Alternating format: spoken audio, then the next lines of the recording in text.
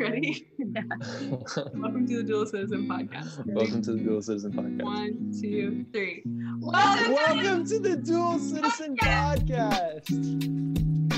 Does that work? Hey everyone, thanks so much for joining us today on the Dual Citizen Podcast. My name is Anna Claire Novelet, and I get to host this show along with an incredible team of students who volunteer to work really hard and make these conversations happen. At the Dual Citizen Podcast, our mission is to help you realize your influence, understand your civic responsibility, and reflect Christ in your community. This summer, we are unpacking that second facet, understand civic responsibility, by talking to some fascinating individuals who have set incredible examples of service and sacrifice on behalf of their neighbors. Today, I spoke with Senator Ben Sasse and his wife, Melissa, who have been serving their neighbors in Nebraska since the 2014 Senate election. Honestly, they live a crazy life, but God is using them in huge ways to preserve the freedoms we celebrate this 4th of July weekend. Also, as a side note, Zoom made my voice sound like I'm calling into the Paul Feinbaum show in this interview. So please just imagine your favorite radio show, and you're really going to love this one. Here we go. Melissa, it is such an honor to talk with you today, and I know this conversation is going to be so much fun. I have always admired, especially since starting to become more interested in politics, just the way your family has displayed a commitment to civic responsibility, especially as Christians. And leaning into this topic of civic responsibility, it's kind of our focus for summer 2021 on the Dual Citizen Podcast.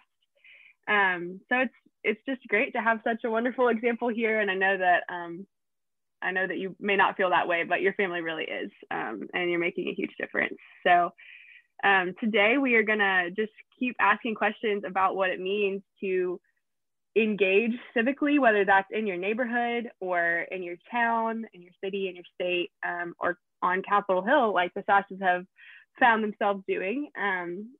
We are gonna dive into that. And in May, just kind of for some context, around celebrating Memorial Day, we spoke with an Air Force veteran about his life of service.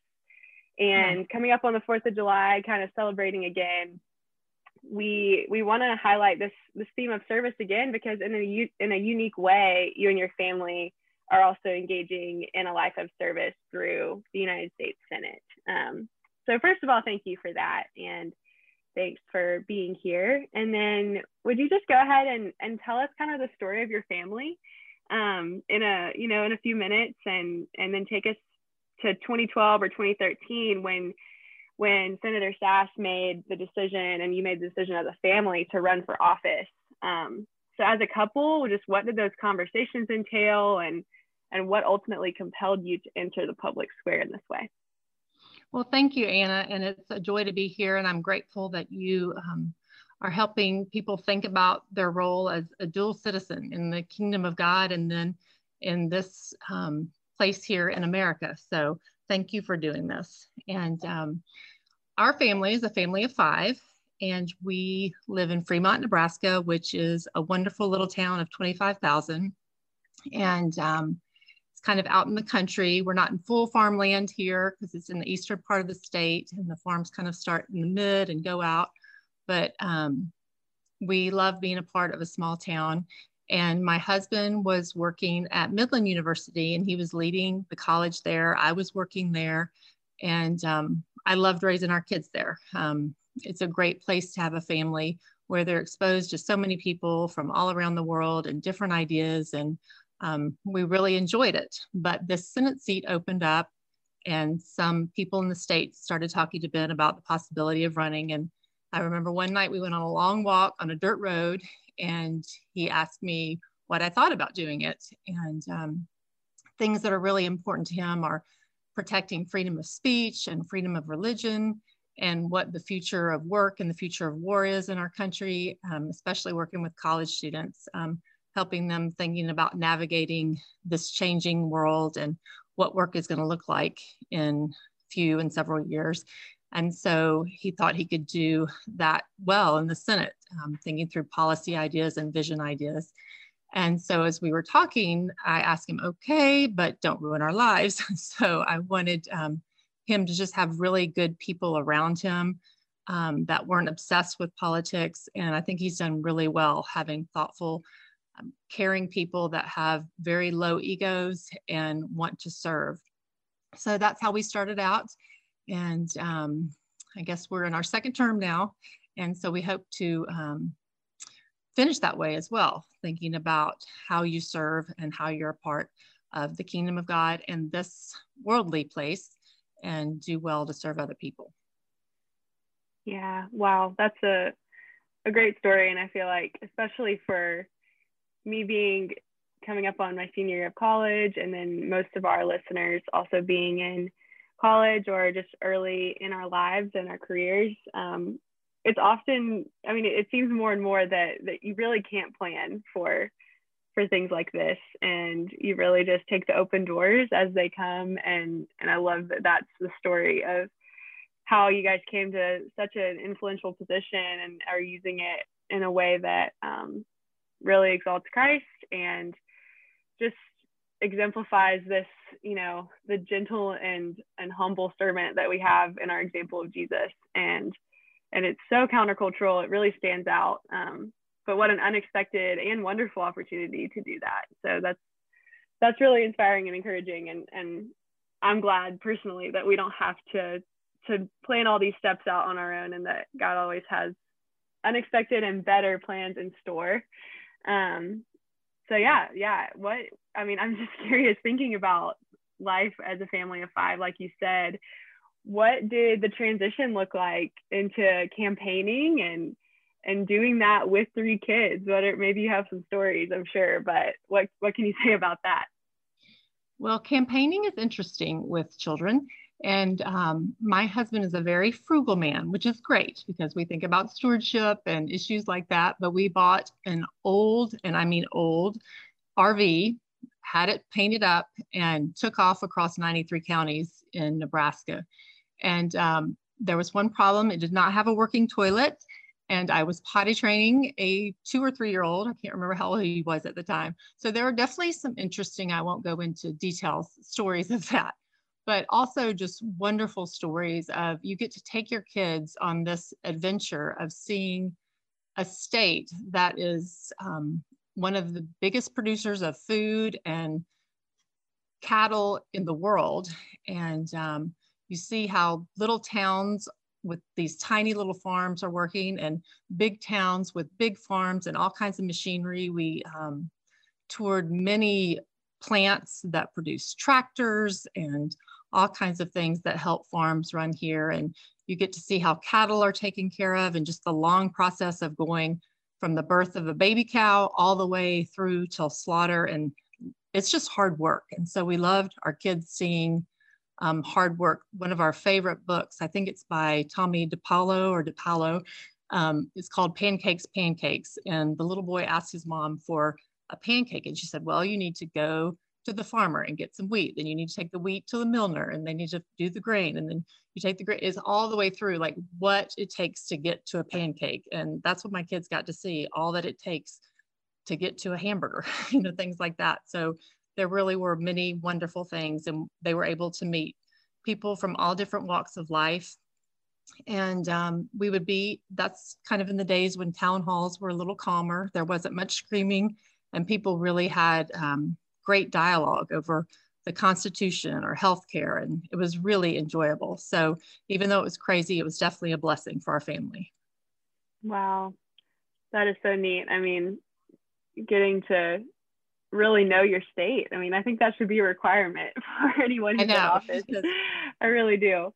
So during that time, were you able to even comprehend the sacrifices that you would end up making and just what this new life would be?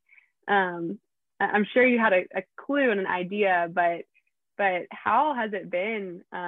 What does sacrifice look like for you guys and for your kids?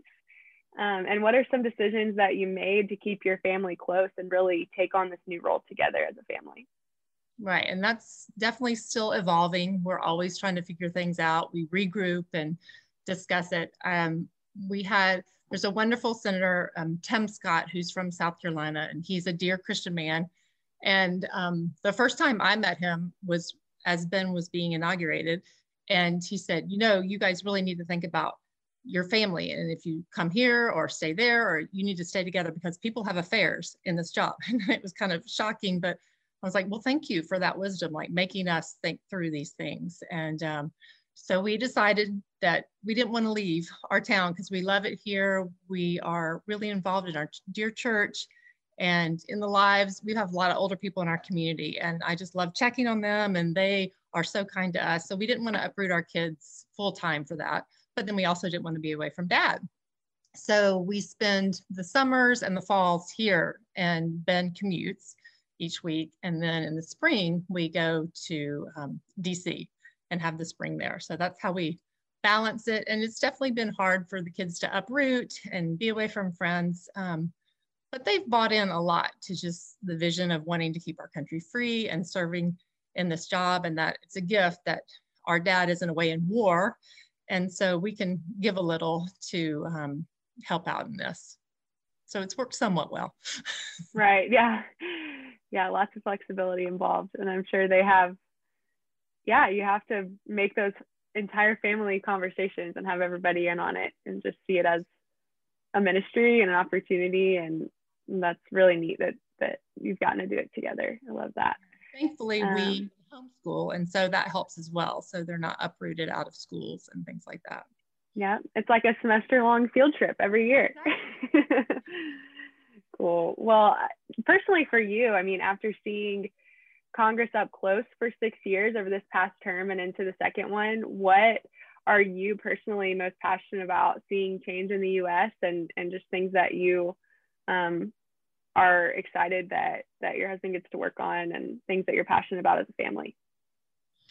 Well, I think people have to be very careful with power, money, and fame. So I've really seen humans just aren't great with that. And so there really needs to be accountability. You should have great friends in your life and mentors who are checking on things. And so that's one of the things I've seen. But I'm encouraged about so many things and want Christians to be filled with gratitude about what we have in our country. And I know there can be many things to be scared of and many things where we see injustice that we want to change as Christians. And so go for it and do that, but also recognize just the incredible gifts that we have, the freedom of worship, and yes, just the ability to show up at a church and not be scared that you're going to be taken to prison, or have a Bible in your house and that's not going to be confiscated and you're taken to prison. So just, it's amazing being in the Congress and seeing all the different issues.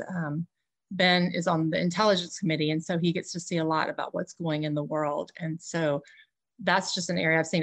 I want us to be grateful for the gifts that we have and to keep working to keep that freedom and to keep our gifts, but also not to be so stressed or to be so angry or bitter about bad things that happen. Because as Christians, the world has always been bad since we've been kicked out of the garden, unfortunately. And so we're not Noah. We're not the only ones who believe in God. You know, we're not by ourselves. We still have community. And so I'm grateful that our government protects that and protects order. Yeah, me too. Wow, so much. And that was a lot of what our last podcast was about too, talking with my friend, Mr. Doug Wilson, who's been in the Air Force almost his entire life and traveled all over the world and just seen so many other countries and systems of government and cultures. And said, all you really have to do is travel a little bit to understand what we have here and to be so grateful. And that comes with the responsibility of challenging, challenging things that can improve and calling, calling your communities to love one another better and things like that. But we really do have so much to be grateful for. And I think really, truly one of the greatest threats is that my generation really is not willing to be patriotic and have that thankfulness for the freedoms we enjoy. So yeah, thanks for reiterating that, because sometimes I forget, just looking through social media and seeing a pretty much constant stream of negativity. And so I'm excited to celebrate this weekend and, kind of have an aware sober-minded understanding of, this place isn't perfect and this world never is going to be. And we do live in a broken world. That is why we have so much hope in Jesus and him restoring the earth. But really, so many people have made so many sacrifices for us to be able to believe that here and worship here. Right. So yeah, it's a big deal, and we cannot forget it. I guess I was going to ask you about some experiences that have given you hope, and you kind of just touched on that. But maybe what's a story of just the way that you've seen something maybe on behalf of Nebraska, or there's something that has really been able to move in a positive direction, and just a piece of hope and a positive thing that maybe we haven't seen on the news in the past few years. Well, one of the things is just when you're in DC and you're thinking globally and at a national level, you forget kind of about the little things that are going on at home and in the small towns. And that's what's so great that we come back here and that we have a long time here, is because in our community, everyone almost is involved in serving someone else. So you see people who have bought a home for an after-school center for lower socioeconomic kids. You see people serving in homeless shelters. You see people doing things for the pro-life movement. Like we just had the baby bottle movement where they send out baby bottles during Mother's Day, and then you fill them with money and send it back on Father's Day. But just almost every single person that I could run into in Fremont is doing something for somebody else. And so I feel like that is the encouraging thing, that all the craziness on the news and social media, if you really get into so many people's lives, most people aren't all caught up in the drama. I think it's a very small percentage of people who are on political Twitter and who watch MSNBC or Fox or CNN. It's a very small number of people. And I think most Americans want to have commitment and community. And so we just keep going for that and trying to serve in that and talk about that. Don't be so caught up in all the craziness of the discussion. Get where you are, live where you are, and serve where you are, and you'll be so much happier and so much more fulfilled. Absolutely. Yeah, it really does take looking around instead of looking at the TV or Facebook or Twitter to just have any hope. But we really can find that in one another. And just for our listeners, I'm spending the summer in DC, and one of the most appalling and encouraging things has been the difference in people's perceptions of DC from back home versus when I've gotten here and actually met people who are working here, living here, working on Capitol Hill, and working for these advocacy groups and nonprofits in the city that are really changing the world. And there are so many strong Christians and people who care so much about their neighbors, and so much good is happening here. It's really amazing. And one of the things we've been talking about too is like, people don't, even those who seem like our enemies, don't wake up thinking, I'm gonna destroy our country today. I mean, everyone has a foundation, a background that motivates them to do what they think is right. And it's beautiful that we have, differences in that, and that we have unique backgrounds and experiences. But it's a really encouraging thing to see people living in a lot more harmony here than you would think, and really respecting one another as people do what they believe in. And sometimes there's not, and that can be really tough, because I ache for truth and unity, and we want that. And it's not great to call for unity when you're not unified around something. And so that is difficult. And I respect that people are upset, and we do long for that. But also as Christians, we're called to have patience, kindness, goodness, fruits of the Spirit. And it's definitely a discipline to try to do that. But in most places, you care about your neighbor. You can't shout and scream like you can on social media because you're seeing them at the grocery store. So it's not really great to do that. Exactly. Yeah. Well, that kind of leads us into talking about this new book that Senator Sasse has come out with. It's titled Them: Why We Hate Each Other and How to Heal. And that may seem extreme, but it really is reflected in the past few years, especially when it comes to politics. I mean, we have just been in a time of showing a lot more hate than love across the spectrum, even among Christians. And so this book is really about how we are the richest, most comfortable generation in history. We comparatively to other periods of history are doing just fine. And yet we are facing a crisis of isolation and despair, and that's reflected in record numbers of overdose and suicide and these really tragic things that are happening more than ever. And so the book emphasizes that what America needs is for us to just love our neighbor and connect with our communities, because these relationships are vital. So tell us a little bit about how this book came to be, and just how this principle of pursuing family and relationships in your community has proven true for you guys. Well, I think as Ben grew up, his grandfather was just such a servant. He didn't have a college degree. He actually worked at the same school as a financial, I think, what was he? CFO of the school. He worked up from nothing. And he was a man who every day did so many things for those in the neighborhood. Like on Sundays, people who couldn't come to church, that they were stuck at home, he would take over the cassette tape, if anyone's heard of that, of the sermon, and sit and listen to it again with those who were homebound. Those were pre-Zoom days and things like that. But so he learned that from his grandfather, who was involved in the Rotary Club and all kinds of service organizations. And so Ben started seeing that less and less people were involved in those things, and wanted to encourage people as the political rhetoric heated up and he saw these frustrations. He was thinking that people aren't involved in being with their neighbors. So he decided to get on. But do you want to add anything to that?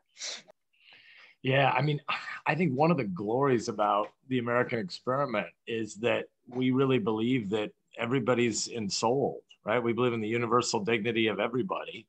And if you believe in Imago Dei, people are image bearers of God, and we're meant to live in time and space, means we have actual neighbors. And the purpose of distant federal politics is it's more than this, but it's mostly just to maintain order. It's to maintain a framework for ordered liberty so that you can live in your neighborhood. It isn't like the local is less than the distant national community. The local's the real point, and the distant national community is supposed to be made up of servant leaders who want to help preserve order so that people can love their neighbor in the places where they actually live. And it feels like the grand five freedoms of the First Amendment: religion, speech, press, assembly, and protest. Protest is just what you do to the government when the government's failing to do its job, that enables you to have the freedom from bad stuff, so you can be free to do the thick community local stuff. And we obviously have massive atrophy of local organizations. I sort of often define myself in a weird time. I'm one of the more conservative members of the Senate by policy, by voting record. But I don't really care all that much about federal policy. I care about people thriving locally and loving their neighbors. And so I often define myself as a Tocquevillian localist, that Alexis de Tocqueville's vision of America, where everybody is not an isolated individualist, but they're also not a statist collectivist. They're associational entrepreneurs who build stuff. And we can just see in the data, we could cite, Robert Putnam or lots of other people talking about just the evaporation of a lot of that thick local texture in people's lives. And it's a tragedy. It really is. Yeah, I'm doing some work with AEI this summer, and that's been a huge topic. It's just, we know what people are missing. And it's obviously, the toll that we have for Christ and his love. But as far as just being able to live respectfully and like you said, how to heal from kind of this culture of, I don't know, we've kind of been trained to just be hostile towards one another. And that's because we don't know one another. And so I'm excited to keep reading this book and share it, because this is it. This is a big thing. And if we, we're coming off of COVID, and we really have to fight for these local institutions again and fight to know our communities, because we can just slide by without ever knowing our neighbors now. And so, yeah, I think as Christians, that's a big call that we have. So, I mean, it feels like there are two different things happening at the same time, that neither of them need to be the way they are, but the mix of them is pretty dang toxic, which is we're the richest people ever.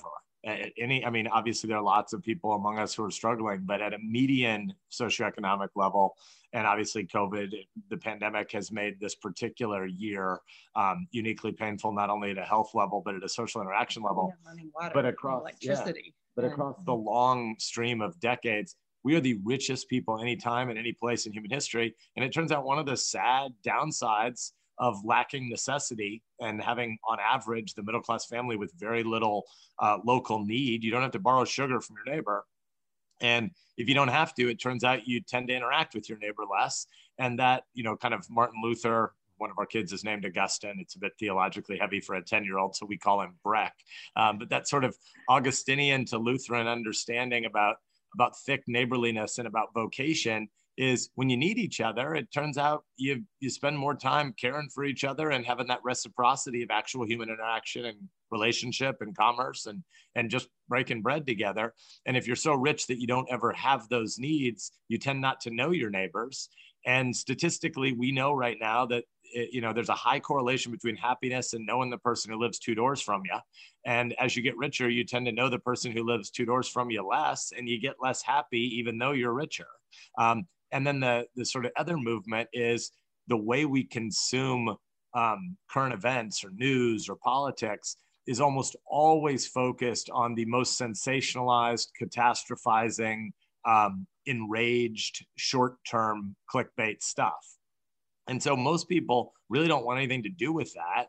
And so the kinds of people who are paying really close attention to politics, it's becoming a more and more self-referential feedback loop of the producers of news. Most journalists, many of whom want to cover longer term and more interesting and more balanced stuff.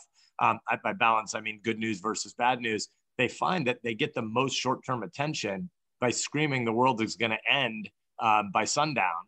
And then the people who click on that tend to demand that more. So the producers tend to produce that more. Only 14% of Americans are paying attention to politics on a daily basis. And that's because there's a crowd out of healthy kind of, one cheer for politics, middlebrow people. Most people are checking out, and those who are paying more attention are screaming, give me the crack, which is the world's going to end today. Right, exactly. And that takes me into this next question of, for the majority of us who feel like politics are just way too much. I mean, this is the bridge that the dual citizen is trying to be from, I don't really care because it seems like I don't know how to care, and keeping up with national and global politics is just so consuming and kind of depressing. What would you say to someone who feels that way, and what are some practical opportunities we can look for at a local or community level that would allow us to incorporate and just practice civic engagement in a way that's a lot less intimidating? And you're kind of getting at it already, but both of you maybe share on that. Yes, well, as you're talking about, you're interested in serving in the pro-life movement. And I remember one time we were doing some stuff with that movement, and somebody said, well, yeah, you're pushing for life, but what are you really doing for the moms that are choosing life? And it was very convicting. So I decided to, actually, the Capitol Hill Pregnancy Center had a mentoring program. So if a young woman chooses to keep the baby, then you go alongside with her, helping her think through, what it's going to be like to be a mother, being there afterwards. And so I think those, you're helping in the pro-life movement, but you're helping this mom who is affected by the decision of abortion and things like that. So I can tend to think small. He tends to think bigger, but I'm kind of like, live where you are and you can do small things. When we're also in DC, I volunteer at a classical Christian school at Anacostia, which is in one of the rougher urban areas of DC. And it's an incredible place. You see kids who don't have a lot, who some of them just don't have families, and yet you're free to tell them that they are precious in the Lord's sight, and encourage them each day in their studies. So people could be big brothers, big sisters, or volunteer in schools, or run for the school board. I mean, there's so many things. Another thing, and this isn't policy, but I encourage Christians to go to nursing homes and visit with old people, because that's first an incredible way to have an understanding of our country over many years. Like, you hear amazing stories from older people. And also it just reminds us that we're dying. And so what are we investing our lives in each day? So do you have any other suggestions for? I mean, I'm going to get the hook in a minute. I have to interview somebody, but I guess I would say, back to everything you said was great. And she, stacks at our breakfast table. We have this little nook area where we and our kids have breakfast when we're all here together. And there's always just a stack of stuff like Voice of the Martyrs, different religious liberty publications and missions journals from around the world.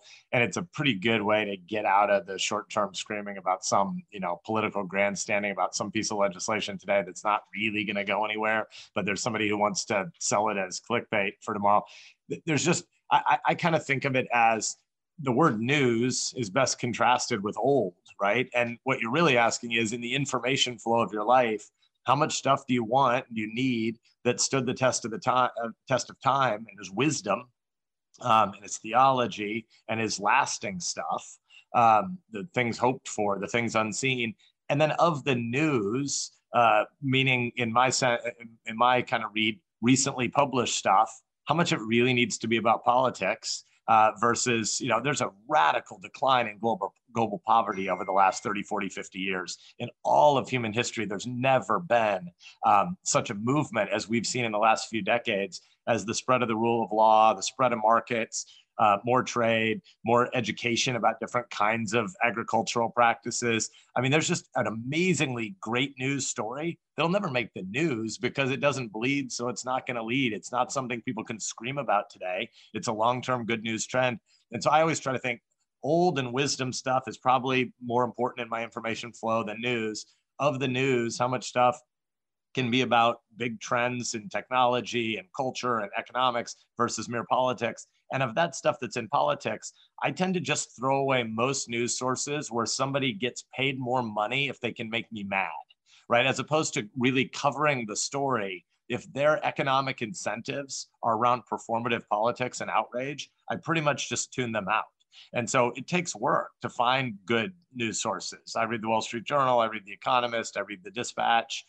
There are better publications, but most stuff, and we know this, from, I think I overheard you say something about cable news screaming every night on politics, but it's also true on most of Twitter. I forget what the current numbers are, but it's like 15% of Americans are on Twitter, but well over 80% of all tweets come from less than 2% of that 15%. So it means a tiny fraction of 1% of America is generating the overwhelming majority of tweets. And the goal to go viral usually has to make somebody really angry. Like, if you're not making somebody angry, it's not likely to go viral. And so you have to cultivate your news sources. My phone is ringing that I'm tardy to interview somebody. So anyway, Anna Claire, nice to meet you. Thank you.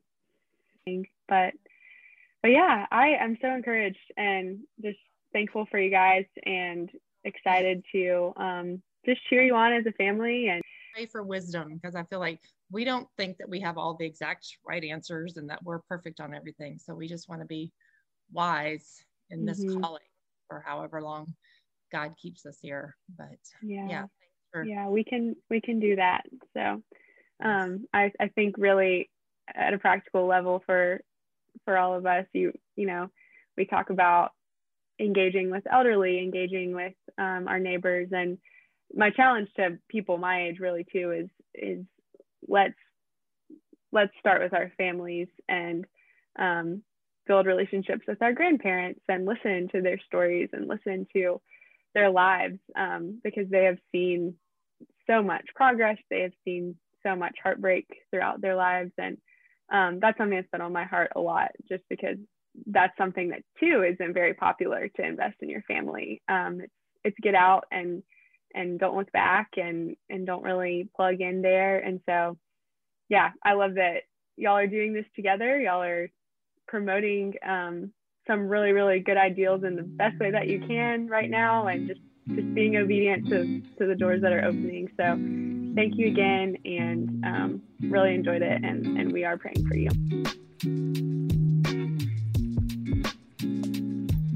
this conversation was one of my favorites ever, and I really hope you enjoyed it. Don't forget to check out the Dual Citizen podcast on social media and leave a review if you enjoy the show. This will help more people find out about these conversations. You can also find this episode as well as dozens of article resources on our website at anchoredpassion.com/dual-citizen. Thanks so much for being here. We'll see you next time.